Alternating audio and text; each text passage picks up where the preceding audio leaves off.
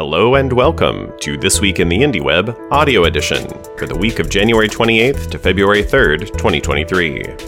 This Week in the Indie Web is a weekly digest of activities in the Indie Web community at indieweb.org. It contains recent and upcoming events, posts from indie news, and a summary of website updates. This Week in the Indie Web is sent out on Fridays at 2 p.m. Pacific Time, with this audio edition appearing over the weekend. You can find the web edition of This Week in the Indie Web, including all links and an archive of all past editions, at indieweb.org/this-week. Events. Homebrew Website Club is a bi-weekly meetup of people passionate about or interested in creating, improving, building, and designing their own website. Homebrew Website Club met on February 1st with virtual meetups at 7 p.m. for Europe and London, and again at 6 p.m. for US Pacific Time. Discussion topics included micropub properties, Git hosting, cookies, waffles, coffee, and more. You can find photos and links to notes from the meetups in the newsletter. Join us again on February 8th for the next Homebrew Website Club, with a virtual meetup scheduled at 6 p.m. for US Pacific Time. You can always find info about the next upcoming Homebrew Website Club meetups and other IndieWeb events at events.indieweb.org. If you're an organizer, please remember to update the site with information about your venue, times, and how to RSVP. All IndieWeb events follow the IndieWeb Code of Conduct, which can be found at indieweb.org/COC. And all IndieWeb events are volunteer-run, so if you are interested in helping organize, getting the word out, finding sponsors, and more, let us know in the chat at chat.indieweb.org.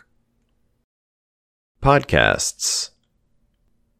Episode 549 of the Shop Talk podcast features an interview with Ben Ubois, founder of the Feedbin RSS service. In it, hosts Dave and Chris discuss with Ben the history of Feedbin, the state of feeds on the web, social features for feed readers, and more.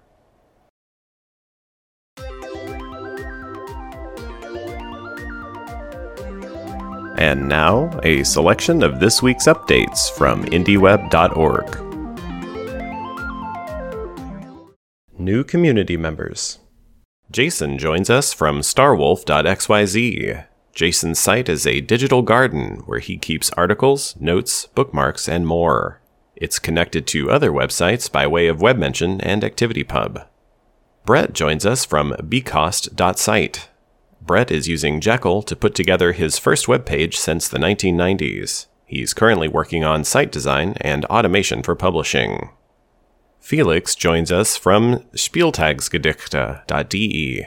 Translated in English as Matchday Poems, the site is a collection of German-language poetry for every German Association football game in the 2022 to 2023 season.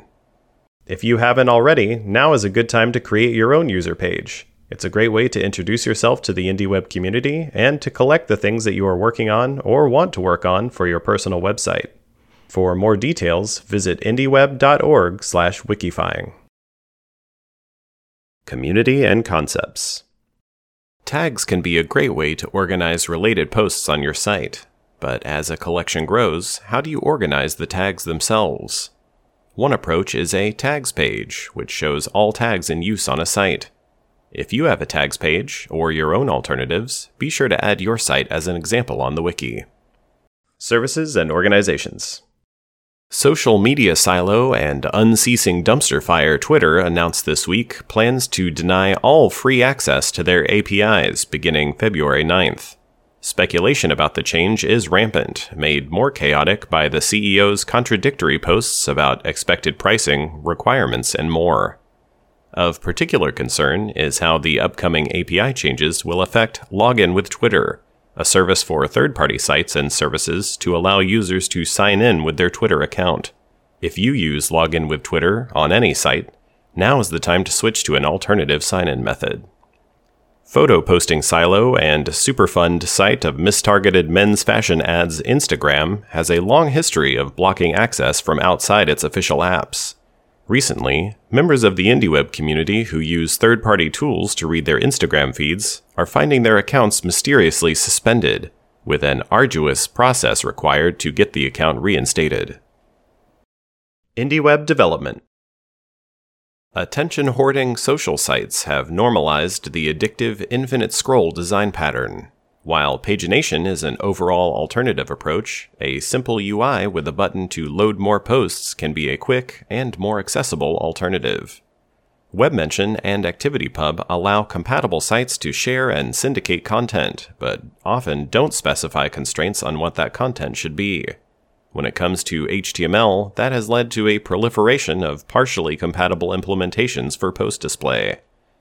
The Sanitize page is forming a collection of formats and attributes supported by software like Mastodon and services like Micro.blog.